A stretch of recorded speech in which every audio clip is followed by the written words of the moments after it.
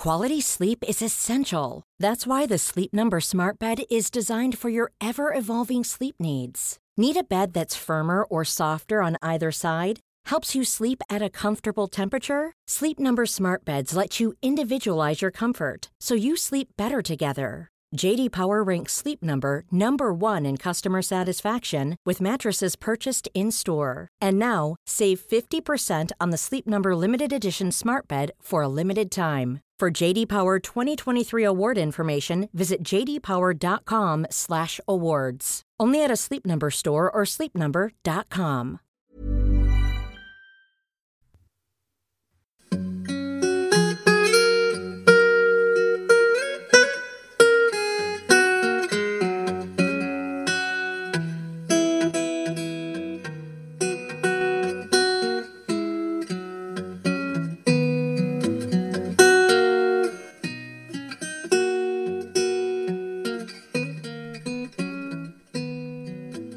Hello everyone and welcome to the History of England, episode 344, Theatre, the new Playhouses. Now then everyone, to the chagrin of many, I tend to see the end of a reign as an opportunity to pause, look up a bit, look around, smell the roses, as it were. Often this has been an excuse to delve into the arcane mysteries of social and economic history, the glories of the poor law, the foreign country of early modern religion and sexual mores, economy, the monarchical republic of the parish, that sort of thing. This time, however, I have decided to wander into territory that is spread with personal thorns and which I approach in fear, terror, and deep, deep misgivings. I speak, ladies and gentlemen, of culture, a genre with which I have no more than a nodding acquaintance, unless Motorhead can be said to be culture, which I guess they are in a way. But more specifically, I am going to venture into an area in which I have spectacularly little expertise: Renaissance English theatre. So I must start with an apology. I know that many people love Shakespeare and Marlowe and all that with a passion, that there are reams written on the subject and the world around it. So I am probably going to annoy you with inanities, errors, omissions and all that. And if so, I am sorry. Anyway, that's what's going to happen. And not only that, it's going to take not one, not two, but yes, three episodes to get it all done. I am so sorry. Words cannot express my regret, and I'm seeking help with my behaviour. Also, before I go ahead, I ought to issue a trigger warning to episodes after the new tradition. So might I please warn you that there is a scurrilous joke about St. Peter in what follows. Right, so as regards English Renaissance theatre, I have seen the words Golden Age used. What are we talking about with all this Golden Age malarkey then? Well, when, early in Elizabeth's reign to somewhere towards the middle of Charles's reign, England experienced a remarkable transformation in its approach and availability of the dramatic arts, and a culture that flowered alongside it that was a lot of fun for a while. It sort of petered out maybe in the 1630s and was brought to an abrupt end by the Civil Wars and the Long Parliament, who cancelled it. So, that's the period I'm going to talk about, where this thing came from, what it was like, some of the characters to whom it gave a home. I'm not going to talk about the plays really, except en passant, and you won't get a biography in any depths of the like of Marlowe and Shakespeare, but you know, they'll probably put a head round the door. There's a context to the theatres that sprung up from around 1560, and the actors, playwrights, entrepreneurs and patrons that serviced a wildly enthusiastic audience. This Golden Age thingy, though, didn't come from nowhere. So firstly, there is the economic context, as I have covered in some grinding detail. For about a century between, say, 550-ish and 630-ish, England experienced a steadily growing population, which fed economic change. Prices rose, and we have inflation, a most alien concept to the 16th century mind. Wages fell. There was under- and unemployment. Essentially, if you had land, you were made. You were getting more for your produce, paying lower wages, so costs were lower. You had more disposable income. You could, if you so desired, have a hoolie. Or maybe build that extension to your house to get a bit of privacy, or build that brick chimney you'd been dreaming of which more in a few episodes' time. So sorry again. Or, I don't know, you might go to the theatre. If you didn't have land and were a wage labourer, times were very tough. You might have to take to the road and, shock horror, leave the parish where you were supposed to stay to go and look for work. On the way, you'd fuel fear of rising crime, vagabondage, a breakdown in morals, all manner of horrid things. You might get your ears pierced, and not in a good way. So, socially it was a time of turmoil and change, but for some, opportunity.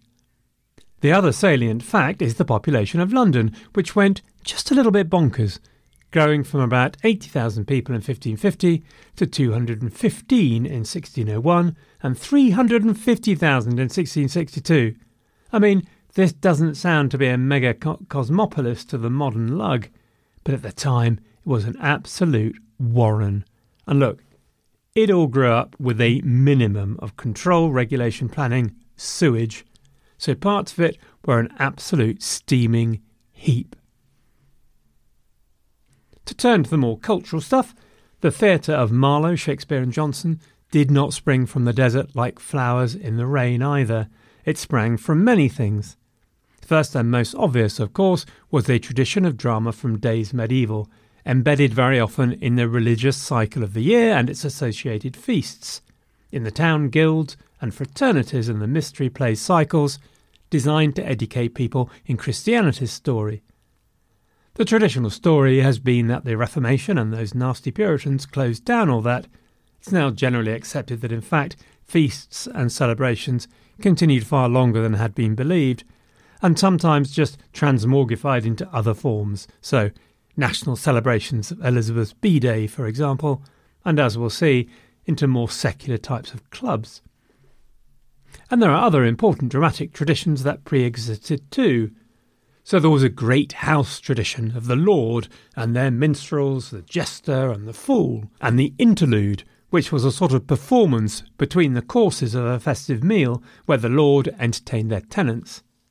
Lords also rather encouraged the tradition of their players, tumblers and musicians, and they might travel around the countryside on their own when their lord didn't need them at home, entertaining, drawing crowds, making the odd shilling. Obviously, some thought they were little better than vagabonds, because there are people like that. So there was something of a tradition of these groups calling themselves by the name of their patron to give them a sort of aura of respectability. So, for example, they might call themselves the Earl of Leicester's Men, if they were the Earl of Leicester's Men, of course. All these kind of private venture events has been described by an historian as liminal. Now, I can confess to you on a personal note that the word liminal is much used in social history and has always been a matter of some impatience and unworthy irritation on my part. What on earth does it mean? I only use the word, really, just to share my irritation. It seems to me a word that looks mighty impressive, but obscures rather than illuminates. But I've come to realise that's just me being stupid. It means, I guess, peripheral, out of the mainstream, along the shoreline of society, as it were, which is a concept that does indeed need a word, and so someone came up with liminal, derived from the Latin for threshold. Anyway, I have now proudly joined the company of the obscurantist. Liminal, then. Celebrations like these popular festivals and interludes were often occasions where the normal social rules were inverted. At some, there were bishops of misrule, for example, or the boy bishop. Drama gave the opportunity to stretch things a little, to enact disturbing events and situations of conflict, politics, controversial ideas, poke fun at the great lord and lady, your social betters. It's been described as a social safety valve, a chance to blow off steam, which it was. But bear in mind that another way of looking at this is that it actually re-emphasised what the rules really were that were being broken here. The ceremonies and festivities actually reinforced community and what I believe we now call normative behaviour. Normative, I am told by my children, is not a good thing. I have always been, I am sorry to say, deeply normative. I shall try to do better in future. However specific communities dealt with their festivals post-Reformation, other forms carried on in specific types of institution. The tradition of lords hosting players and organising masques in their great chambers or halls carries on from medieval times well into the late 16th and early 17th centuries. Great chambers were designed to be used for such events and for dancing. So, for example, and evidence, there's a surviving cartoon of the life of one Henry Unton, which still survives. Unton died in 1596.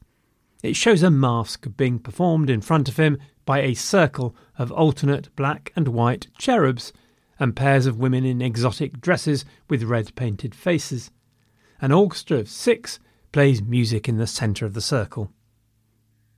This might be a good time to briefly break aside and talk a little about masks, since they come up from time to time and have done since we spoke of Anne of Denmark way back in the day, and I've never really explained them. So they trace traditions back to various sources, to guisings, where masked figures would make a presentation with music, setting the scene for the evening's entertainment, and back to a popular tradition where masked figures from the community would suddenly appear in the Lord's Hall in a surprise, I suppose, to sing and dance on a special occasion or festival for the Lord. And some say they can be traced all the way back to Italy and the tradition there of public pageants. But by our stage, basically, a masque is a sort of singing and dancing spectacle based around some allegorical story, something with a message, designed to paint the patron in a good, glorious and generally uplifting light. At court, of course, there would be elaborate set designs and costumes around it, which is where the famous collaborations of people like Ben Jonson and Inigo Jones would come in. In both the household of a great lord and at court, professionals would often be brought in to perform the singing and speaking parts, but participation by the household or court, family and friends, men and women, was very much part of it, especially the dancing. Oddly though, masks were viewed very differently to plays, so taking part in a play was considered rather demeaning and always provided by companies of players brought in, not posh members of the household. Anyway, digression about masks over. We were talking about institution where drama was performed. Interestingly, or I thought it was interesting, the Inns of Court was one arena where there were very grand and elaborate festivals held at the Christmas revels. While no nobleman would have been seen dead acting in a public play at somewhere like the Rose or the Globe, who was perfectly acceptable at the Inns of Court, Robert Dudley presided as the Lord of Misrule at the 1561-2 Twelfth Night version. Another place was the Royal Court, of course, where plays and later masques were constant and active. One of the features of these institutions was that because of their nature, they retained a good degree of latitude to put on works that pushed against official royal policy as part of the courtiers and Renaissance tradition of providing counsel and comment on matters of royal policy or deliberating in religious debate. So one of them, for example, even suggested that marriage was the right tactic for a queen to take, which of course didn't normally go well at all with her Madge. Another was about King Arthur, where he pits the king against the bellicose advice of his council, and that seems to be questioning the social cost of action against possible Catholic traitors, which was of course deeply topical and controversial at the time. Now I contend that this is interesting for a couple of reasons. Firstly, because these are traditional themes that universities, as well as nobility and courtiers, carried out as part of that humanist tradition for providing good and honest counsel to the prince, as previously mentioned. And then one Martin Bucer, the famous religious reformer, well, famous to his mum anyway, had advised Thomas Cromwell that Protestant theatre might be used to renew all forms of piety and virtue among the people.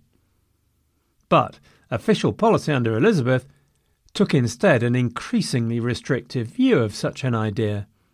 As early as 1559, a royal proclamation required local authorities to review in advance all manner of interludes to be played openly or privately, and to permit none to be played wherein either matters of religion or of governance of the estate of the commonweal shall be handled or treated. Well, despite the spirit of restriction and control these proclamations embody, a feature of the English Renaissance theatre turns out to be its extraordinary diversity. Extraordinary for early modern Europe, that is to say. Playing in their part in this pageant and riot of creativity and fun, there were peers of the realm, members of universities, court officials, ex-students with MAs, those with BAs, college dropouts, members of the Inns of Court, the sons of various trades, scriveners, glovers, butchers, yeoman farmers, dyers, stationers, you mention it. The diversity reflects many of the changes then of the 16th century, that humanist revival of the classics, the academic cultivation of eloquence, increasing wealth for some and associated commercialisation of popular culture, the vibrancy of religious debate through the Reformation, and maybe above all, the growth of the number of grammar schools. By 1600, England had 360 grammar schools, one for every 12,000 people, a proportion that would not be passed even in Victorian times.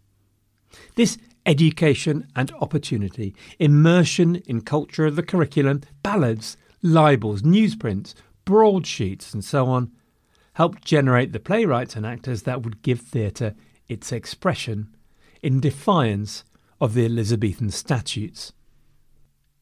To see the emergence of the infrastructure and business of drama, we might start then by going back to those travelling companies of players, such as, again, the Earl of Leicester's men. They might not just travel around the countryside, but, as you'd expect, they'd head off to London. But there were no permanent playhouses outside the court. Until in 1567, an example of a record survives of one John Brain, a grocer, paying out a substantial sum of £8 for scaffolding at the Red Lion in Stepney. This is interesting for a small digression. Apologies. Although the Red Lion in this case was a farm, the name of the Red Lion is of course a common pub name, as you'll probably know, often claimed to be based on the arrival of James VI as King of England in 1603.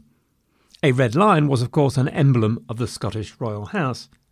However, maybe this John Brain reference suggests not, that it actually predates Jimmy's arrival and was instead based on the emblem of John of Grant, who also had a red lion.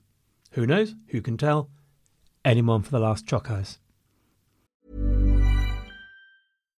One size fits all seemed like a good idea for clothes. Nice dress. It's a t-shirt. Until you tried it on. Same goes for your healthcare. That's why United Healthcare offers a variety of flexible, budget-friendly coverage for medical, vision, dental, and more. So whether you're between jobs, coming off a parent's plan, or even missed open enrollment, you can find the plan that fits you best. Find out more about United Healthcare coverage at uh1.com. That's uh1.com. Anyway, we also know that the Earl of Leicester's men played regularly at the Cross Keys in Gracechurch Street in London. While we're on the pub name thing then, the Crossed Keys are also a common name for boozers because they are the symbols of St. Peter, the apostle of Jesus, who traditionally guards the gates of heaven and who apparently was therefore a notorious tippler while taking a break at the pearly gates. That second bit isn't true, by the way, and I apologise to anyone offended. That has got to be the last digression, or we'll never get anywhere in this episode. We will all die of old age. I can already feel my brain dribbling out of my ear. However then, these examples of places for public performance were probably temporary structures rather than permanent playhouses. For the first recognised permanent theatre established to run a continuous schedule of plays, we need to go to 1574 and the Earl of Leicester's men again, who were granted the first official letters patent from the Queen. These letters were the result of a bit of a barney with the City of London Corporation, which was charging players to play. The letters patent from Elizabeth overrode the city's liberties, which is cheeky of them. The remit then given to the players was to exercise, use and occupy the art and faculty of playing comedies, tragedies, interludes, stage plays, and other such like, as they have already used and studied, or hereafter shall use and study, as well for the recreation of your loving subjects as for our solace and pleasure. Well, that's nice. Solace and pleasure. Thanks, Queenie. Thanks, Dada's old man. Then there's a bit of guff about the City of London, followed by the rules. Provided said comedies, tragedies, interludes and stage plays be by the master of our revels before seen and allowed. Fair enough, Gov? Censorship, is it? Okie dokie. Well, the City of London was not pleased, and they fulminated, as you often do when you are crossed. They responded by warning that there'd be the inordinate haunting of great multitudes of people, especially youth, to plays, interludes and shows leading to affrays, quarrels and evil practices of incontinency in great inns. Not only that, but they worried about alluring maids, as you do. Alluring maids, especially orphans and good citizens under age, to privy and unmeet shows, the publishing of unchaste, uncomely and unashamed fast speeches. Fast shows, eh? Even worse than slow podcasts. Anyway, as night follows day, John Brain's brother-in-law then got in the act and was even more ambitious. He took a 21-year lease on some land in the East End of London for a theatre. For the name that he gave his new theatre, I will go to a quick anecdote about the Open Golf Tournament. The first Open Golf Tournament, as you will probably know, was held in Ayrshire in 1860. Now, when I once referred to the British Open to one of my Brexit-voting friends, he rather fiercely reminded me that it's called not the British Open, but the Open. All the others have to call themselves something to distinguish them from the one and only true original. I am pleased to say that he said this with an accompanying grin, however, before you send me angry messages about Brexiteers. Anyway, so given that this is the first permanent theatre we know about in Blighty, it was to be called just the Theatre, just like the Open.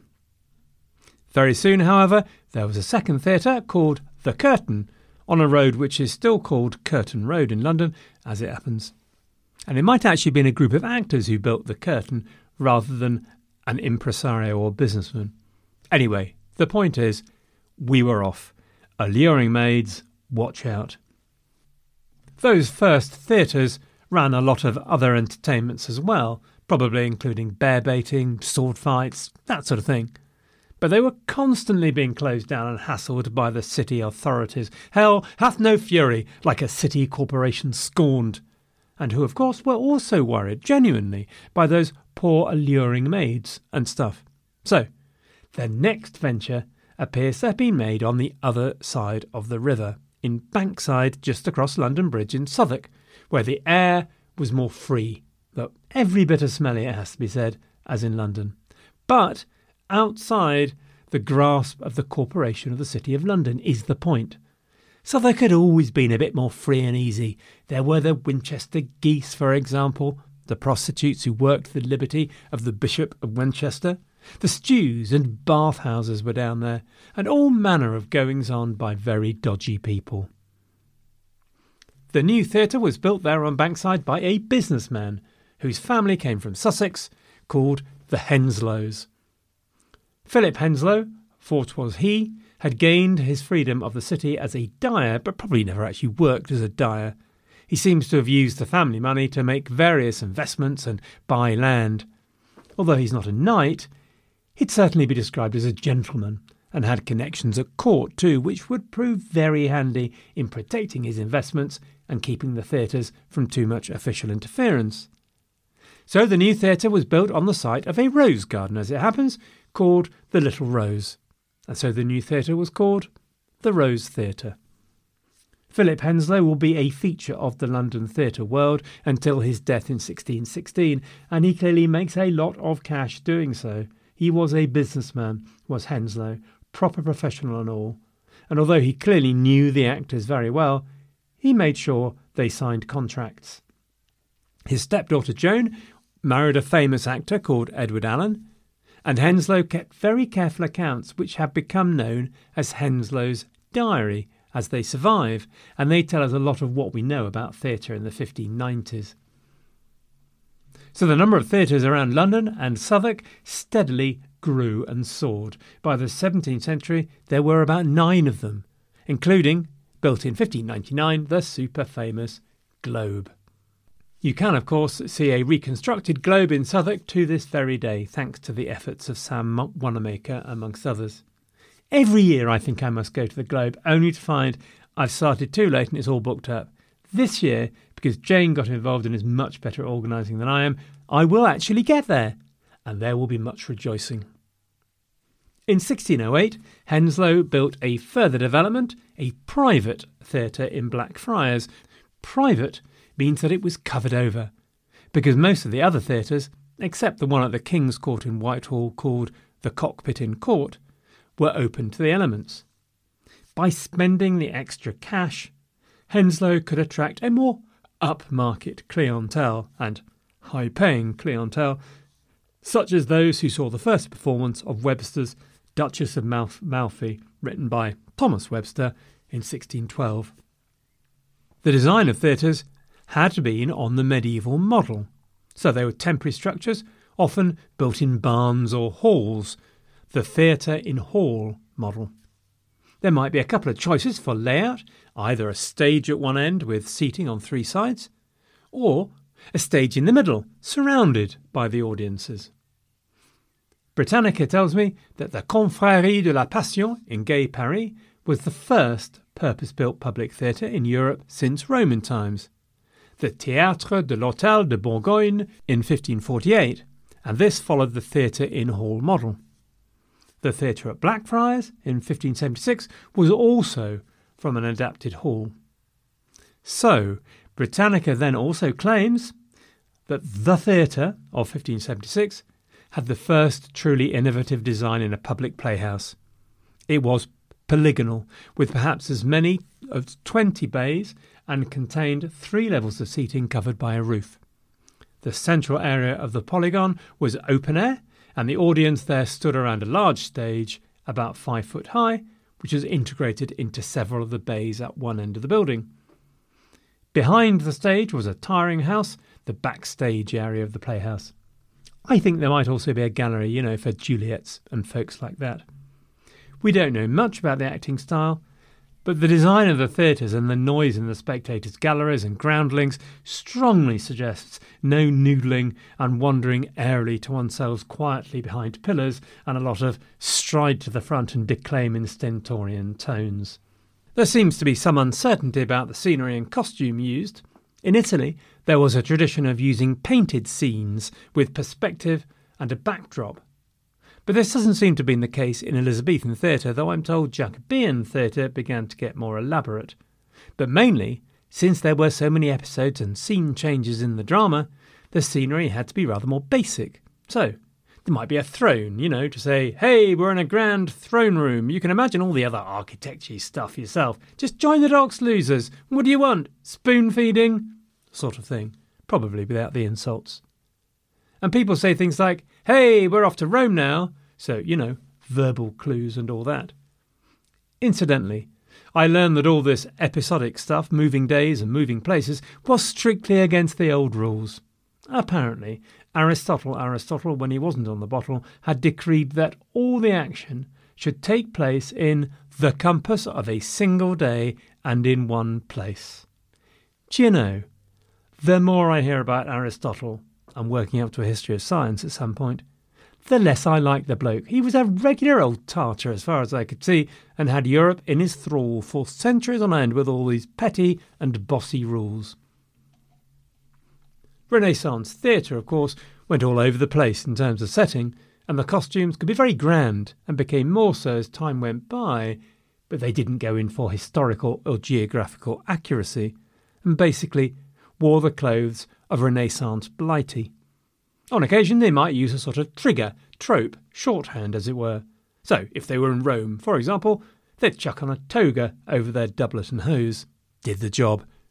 Realism, therefore, in none of this figured very highly. When they exited stage left, pursued by a bear, there was probably no bear. The actors performing in these theatres still have to be formed into companies sponsored by a noble patron. It's worth noting, by the way, that the patron gave the company no financial security, none whatsoever, not a sausage, not even a chipolata, not even one of those cocktail sausages on a stick. But of course, without said patron, they could not have existed under law. So, nerks. And a good prestigious patron, anyway, could open up opportunities to perform at court and that sort of thing, which is very lucrative. So it was very important to your money-making potential to have a good one. It seems there became a bit of a hierarchy in the companies, so there were companies for the Earls of Pembroke, Warwick, Derby, Essex, Worcester, Sussex, and Lord Strange. But two of the most prestigious were the Lord Admiral and the Lord Chamberlain's companies. The companies were formed when a group of investors, maybe a dozen or so, got together and became sharers, all taking a financial stake. The sharers might include actors to boot, so William Shakespeare became a sharer, but then our Billy was an unusually serious kind of man when compared to many of his peers who kept his head down, plied his trade, built up his fortune, and all that. Shakespeare unusually, and I think maybe uniquely, worked exclusively for the Lord Chamberlain's men. William was probably an actor as well as a playwright, but the leading actor of the company was the famous Richard Burbage. Ben Jonson seems to have also tried at one stage to become a sharer, but our Ben was a very different character to William, completely financially incontinent, and soon got out of that game. The typical company might be composed of around 15 people or so, mainly actors, but there'd be someone to look after the wardrobe and then a bookman. They might also have some apprentices attached, but there'd be no women, sadly. The young apprentices would often play the women's roles. Now, the bookman that I just mentioned was important, looking after all the scripts, making copies for each actor, working with the Master of Revels to get approval, and, crucially, lodging scripts with the stationer's office, which was the only way to try and keep some sort of copyright over your work. Now the Privy Council worried constantly about all these companies and the impacts they would have on the minds and the morals of the people. They worried that they would become an alternative source of authority. And look, that is a problem, is it not? I mean, there are probably many people in the world that think Braveheart or U-571 are accurate depictions of history, for crying aloud. In 1615, one author explained the problem that God only gave authority of public instruction and correction, but to two sorts of men, to his ecclesiastical ministers and temporal magistrates. He never instituted a third authority of players, or ordained they should work in his ministry, and therefore they are to be rejected with their use and quality. I can see his point. I mean, I'm not sure what God did institute by way of authority, but I doubt actors would specifically be high on his list. Could be wrong. If you were to select an actor as your primary source of authority, it might be interesting to know who you'd choose, though. I could see a good parlour game here. I might choose Norman Wisdom for no particular reason. Your suggestions on a postcard. Anyway, back to the question of authority. They were worried about all the social mixing going on in these theatres, all the posh and vulgar, in their words, rubbing shoulders together, and indeed rubbing Lord knows what other parts of the human anatomy, even women and alluring maids. And then the contents of the plays were often, well, enough to make your chin wobble. Incidentally, the chin wobbling analogy, frequently used in this podcast at various times, comes from my granny, whose chin always famously wobbled when she picked up a good hand of cards. Just by the by, so you know. So, for example, the Elizabethan and Jacobean player attacked the august and supernoble and clean-living merchants of London for usury and hard dealing, would you believe? It criticised its clergy for incompetence and corruption, as in the plays The Ladies of London in 1581 or A Looking Glass for London in 1594, to the horror of the authorities and establishment. They were clearly guilty of publicising the faults and scandals of great men as magistrates, ministers, and such as hold public places. And seriously, we can't have that sort of thing going on, can we? Where would all that end? Well, over the next couple of episodes, hopefully we will find out where that all does end. And to start off, we'll find out how the Privy Council tries to deal with this frankly scurrilous show of individuality, rebellion and creativity. I will therefore introduce you to the Master of Revels, and more sneakily, to the Queen's Men. Until then, gentle listeners, thank you so much for attending my humble show, for all your comments and reviews and all that. Until next time, good luck and have a great week.